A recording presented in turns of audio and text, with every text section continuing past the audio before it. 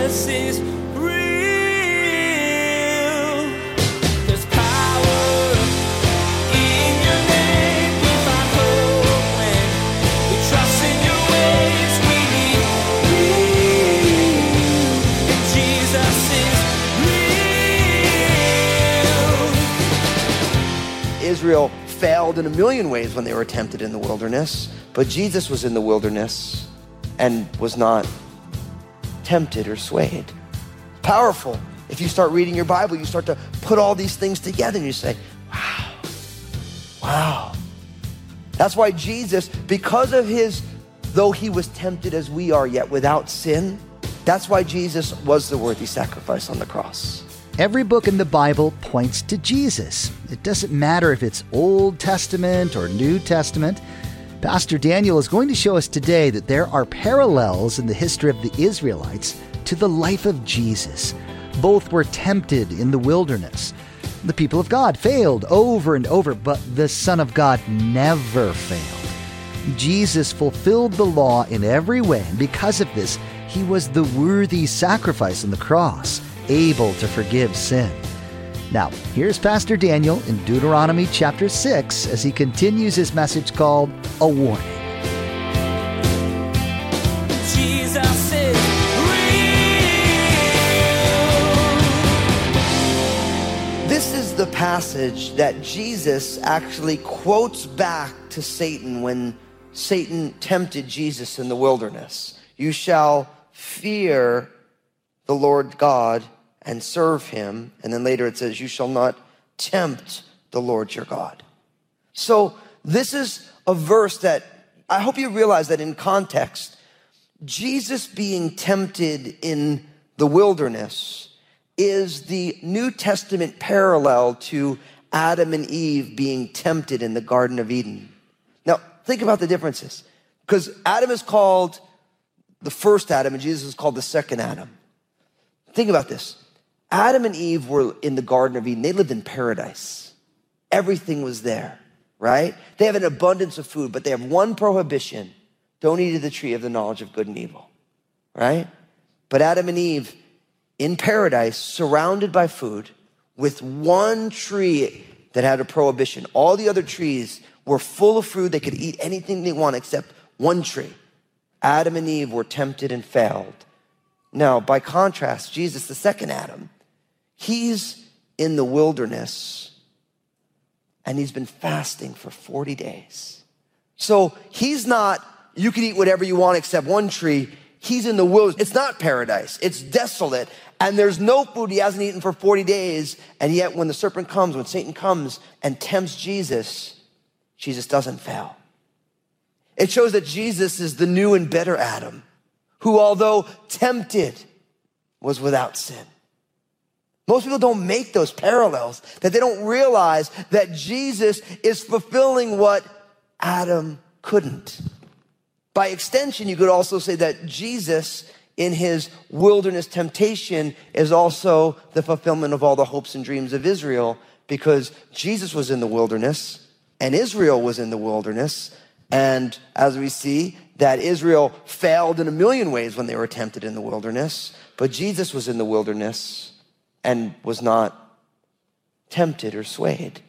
It's powerful. If you start reading your Bible, you start to put all these things together and you say, wow.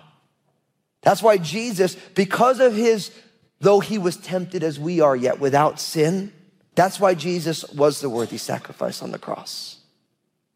Because he lived the life that we have failed to live. And God accepted him in our place. Now, part of this warning, again, is to see our relationship with God rightly. You shall fear the Lord your God. You shall serve the Lord your God. These are important realities. We talk about fearing the Lord a lot. We see it all through our Bibles, from Genesis to Revelation. It's part of the relationship. We always want to remember that God has a personal and intimate and casual relationship with us, but we also have to remember who he is. Jesus ain't your homeboy. He's your Lord and Savior. He's the King of Kings and Lord of Lords, and he's the best friend you'll ever have. So it is both a casual relationship, but he's so much more than just your bro. Does that make sense? And so this idea of fearing God is such an important reality. And we talk about this a lot. The idea of serving the Lord. I think this is important because Jesus said the greatest in his kingdom is the servant of all. And our culture loves leadership, right? Like the most popular Christian podcasts are all leadership podcasts. There's not one popular servanthood podcast.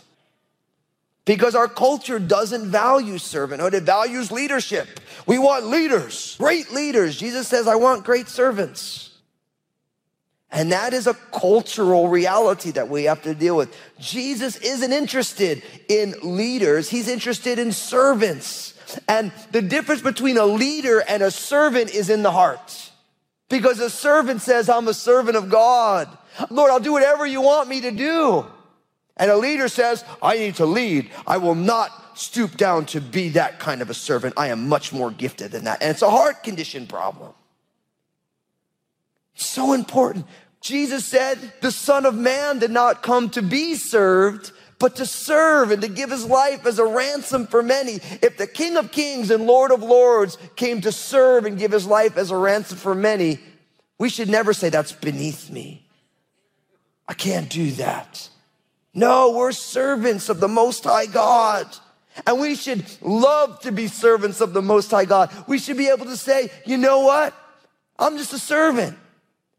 I do whatever my master asks me to do. It doesn't matter. I don't need the big title or this thing. I'm just a servant of the King. And we should be totally content with that as our identity. We should be content with that. But can we be honest for a second? Are we really content with that as our identity? I'm just a servant of the King. In our culture, that's a pretty aggravating reality. Right? You're like, I don't want that. But we should serve the Lord our God. And we serve him because he first served us. We just respond to the Lord. That's why we always talk about simply responding to Jesus.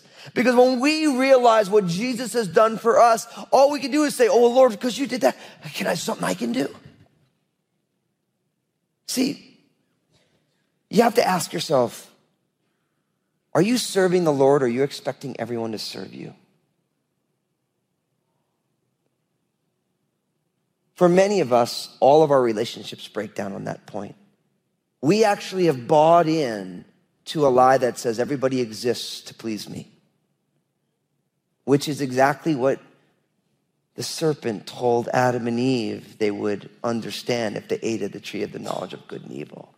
Because really what you're doing is you're saying, I'm God, and everybody exists for my pleasure. And guess what? You're not God.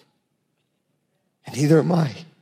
Although sometimes we want to convince ourselves that everybody exists for our happiness, for what we want. But when we realize that God is God and God in his nature serves us, then we say, Lord, I want to serve. And we serve God by serving people. That's how we do it. I always say, Lord, I want to love you more. He says, if you want to love me more, love people more. Because I know that you love me by loving others. And then God reminds me, like, I'm easy to love. I'm God. I've taken care of you. I'm your father who knows everything about you and adopted you into my family. I have taken care of you. I sent my son to die and rise again. I gave you my Holy Spirit, and my Holy Spirit dwells in you, Daniel, and is cultivating my life in your crazy body. He's like, I've taken good care of you. I'm easy to love, but I still love you, and you're a little hard to love sometimes. And it's true, because God doesn't love us because we're lovable. God loves us because he's love. He does that. And then he says, now I want you to love other people too, especially your enemies. I want you to love your enemies. See, when God's nature is love, love can love anybody. And when God shares his nature of love with us, we can learn how to love people who we completely disagree with. Not saying that love agrees with everything. God loves us. He doesn't agree with everything we do. Can I get an amen? Amen. Every single day. I love my wife and she loves me. She doesn't agree with everything I do. I know that's shocking. You would expect that Lynn would be like, oh, Dan, you get everything right. Not. But she loves me. I know that she does, even though sometimes she gives me that smile and that little head shake, a little sigh. And I know that I missed the mark. But she still loves me, even though she doesn't agree. So loving your enemies doesn't mean you agree with your enemies. It's that you choose to share God's love with them more than you choose to share your displeasure at disagreeing with them. Because disagreement just furthers disagreements. But love transforms relationships. We need to be servants, my friends. And if you're saying right now, so Fusco, that's great. How do I become a servant? You need to get in your Bibles and you need to watch the life of Jesus. You need to read. You need to see the life of the Apostle Paul, the Apostle Peter. Read the book of Acts. Read Paul's letters. You see all these pictures of what servanthood looks like and doesn't look like. And Jesus is the ultimate servant. We need to get down deep into what the cross was all about, what God was up to there. That is a textbook lesson on servanthood from the one person who did it perfectly. And we say, Lord, as we're reading, say, Lord, make me like that by your Spirit. Lord, change my heart so that I want to move through life as Jesus moves through life. I want Jesus to move through my life. So we want to be servants. Now, in verse 14, it says, don't go after other gods, the gods of the people all around you, for the Lord your God is a jealous God among you, lest the anger of the Lord your God be aroused against you and destroy you from the face of the earth. So again, the 10 Commandments begins with, you shall have no other gods before me. And so you have to worship the right God, and you have to worship the right God in the right way. So one of the temptations is to run after the other gods of the other nations that the children of Israel were going into. And the same thing is true today. We live in a society where the world is a global village. And it's very easy to run after the gods of other cultures or other people, where we need to make sure that we worship the true and living God in the way that God has prescribed. Now, again, every time I read that God is a jealous God, I want to make the point because one of the most famous personalities today, Oprah Winfrey, uses this verse as the reason why she stopped believing in the God of the Bible. She said, I heard about God being a jealous God, and I thought to myself, why would I ever believe in a God who is jealous? Because Oprah made the mistake of reading the word jealousy in its worst possible context. When you hear someone who's jealous, you think of somebody who is insecure and irrational and, a crime of passion because they thought you smiled at somebody in the restaurant and a big thing erupts, right? God's jealousy is part of God's perfection. And the easiest way to explain it is this. If I love my wife and she said to me, I love somebody else. Do you mind if I love you both? And I said, sure, no problem. Is that real love? No. You should be jealous for the love of your spouse. You should want your spouse to love only you and not be okay with it. And if you are okay with it, I'd say you don't really love them. See, there is an aspect to true, committed, faithful love that involves jealousy, not irrational, flying off the handle, fits of rage jealousy, but the fact that we've made a commitment and we intend to keep that and we're going to guard that jealously. Like as a parent, I jealously guard the purity of my kids. I care about them. So I want to make sure they don't see things that I don't want them to see. I want to make sure that their hearts can be unspotted by the world as long as I humanly can. And I do that because I love them and I keep a jealous guard over those things in my home because I care about them. Not because I don't love them, but because I totally do. And I feel responsible for them. So when it says that the Lord your God is a jealous God, he's jealous for your heart because he knows you should belong only to him. And you belonging only to him is the highest virtue in the universe because he's saying you will only be whole if you know my love. And if you run after other gods and you begin to live other ways, it is going to diminish who you are. And I am so passionate that you be who I created you to be and why Jesus died that you would be. So don't ever think that God's jealousy is insecurity or capriciousness. God's jealousy is rooted in radical love, a love that is so profound that he would send Jesus to die on a cross for our sins. God's jealousy, I'm grateful that we serve a jealous God, a God who's saying, I have created you and I know the work that I want to do in your life, and I'm jealous for your blessing. And I'm jealous that you stay as my own, because if you stray away, you will get hurt, and I love you too much for that. And it's a huge mistake to think of God's jealousy as some sort of divine insecurity that leads to calamity. It's not that way. God's jealousy knows that if you stray, calamity will happen. That's what's going to happen. So you have this reality. And, and then he gets again, don't tempt the Lord your God as you tempted him at Massah. And so, again, we have this reminder of the wilderness wanderings. We're reminded of Exodus chapter 17 when they put God to the test in the hour of crisis. The people needed water. So we don't want to put God we don't want to test God and tempt God. We don't want to live in such a way that puts God into that place. We should just trust him and love him. Now, again, in verse 17, it's about keeping the commandments of the Lord, following after Jesus. Now, we know Jesus keeps the commandments of the Lord, but when you follow Jesus, you start to realize that God has very specific ethics that he asks us to live by. And we live those things out because we want our lives to declare who Jesus is. So things like loving, joy, peace, all the fruit of the Spirit, patience, that's a nasty one, right? We want to live those realities out. We want to diligently keep it. The Apostle John in 1 John says the commandments of the Lord are not burdensome. They're actually a joy because we know that it brings glory to God and blessings to people. So that idea of obedience, we need to be obedient. And I love this because it goes from diligently keeping his commandments and his testimonies and his statutes. Then in verse 18, and you shall do what is right and good in the sight of the Lord, that it may be well with you, and that you may go in and possess a good land, which the Lord has sworn to your fathers, and he's going to cast out all your enemies from before you. So our obedience leads to us experiencing all that God has for us, because each one of us live our lives before the Lord. Right? Everything, it's not just before your boss or your parents or your spouse or your kids or your neighbors. Each one of us lives our lives before the Lord. He sees everything, and God, his desire is to bless. And isn't that what we see all the way through as we've been studying the Bible together? God's desire is to bless.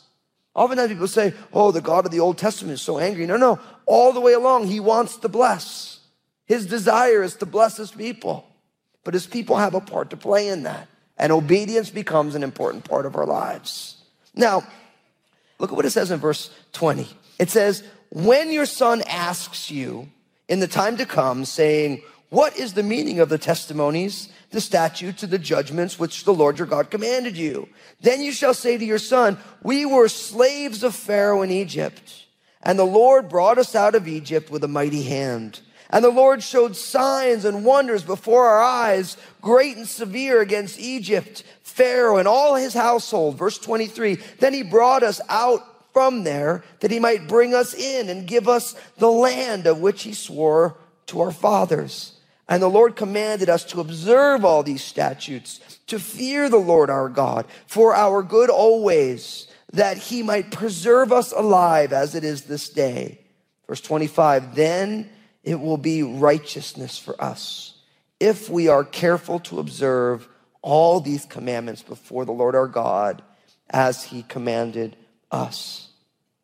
Now I love this because Moses reminds them that a day is going to be coming when a generation who didn't see all this, they're going to say, so what's up with all these laws that we do?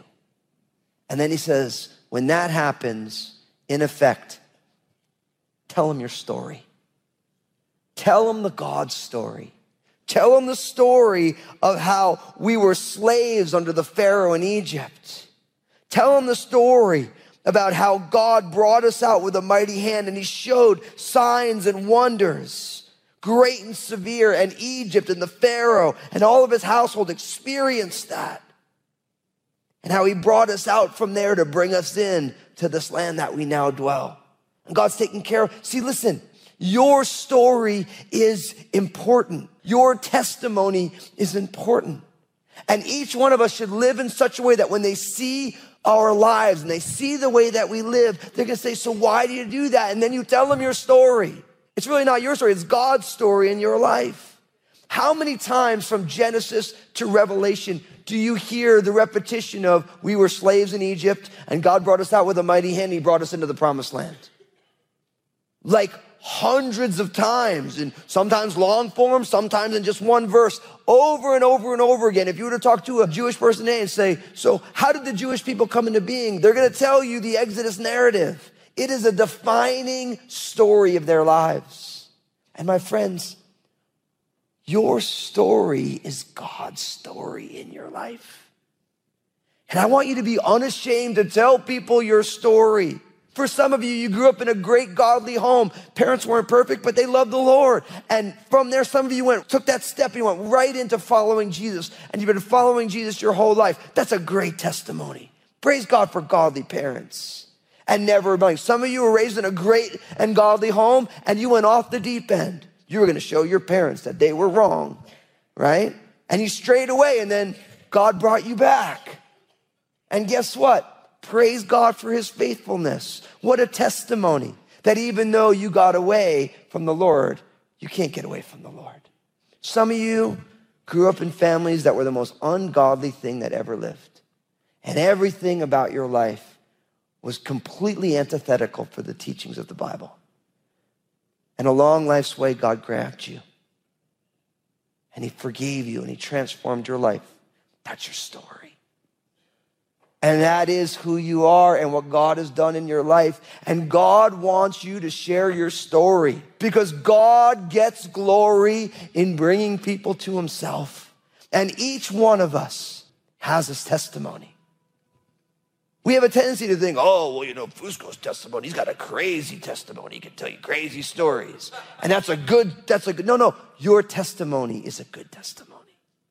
It doesn't matter what the details are. It's the story of the true and living God transforming your life. And I want to give you the encouragement, just like Moses gave the children of Israel to tell their descendants the story. I want to give you the liberty to tell your story. And your story's not finished yet.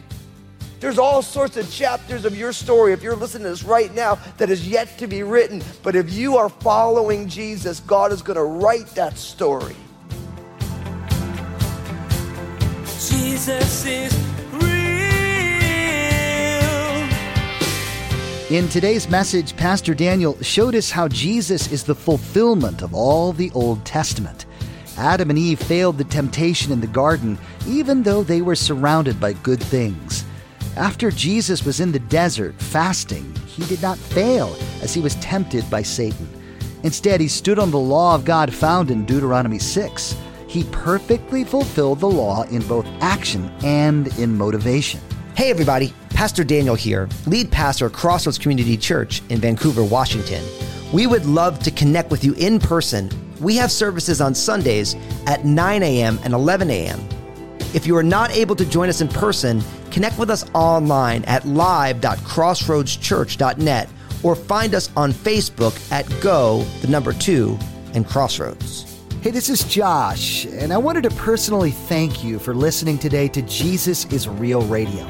Did you know that Pastor Daniel also has a TV program? It's called Real with Daniel Fusco. I want to encourage you to go to JesusIsRealRadio.com, click on the Stations option in the main menu, and find out if Real with Daniel Fusco airs on a TV station in your area. Next time on Jesus is Real Radio, Pastor Daniel will open up Deuteronomy chapter 7 to us. The people who were entering the promised land had all been born as slaves in Egypt. They brought with them a slave mentality. God wanted them to see themselves in a different way, though, just like He wants you and I to see ourselves differently. Next time, we'll learn that God tells them and us who we are over and over, so that someday we will view ourselves like He does. You've been listening to Jesus is Real Radio with Pastor Daniel Fusco of Crossroads Community Church. Pastor Daniel will continue teaching through this series called Refresh. Until then, may God bless.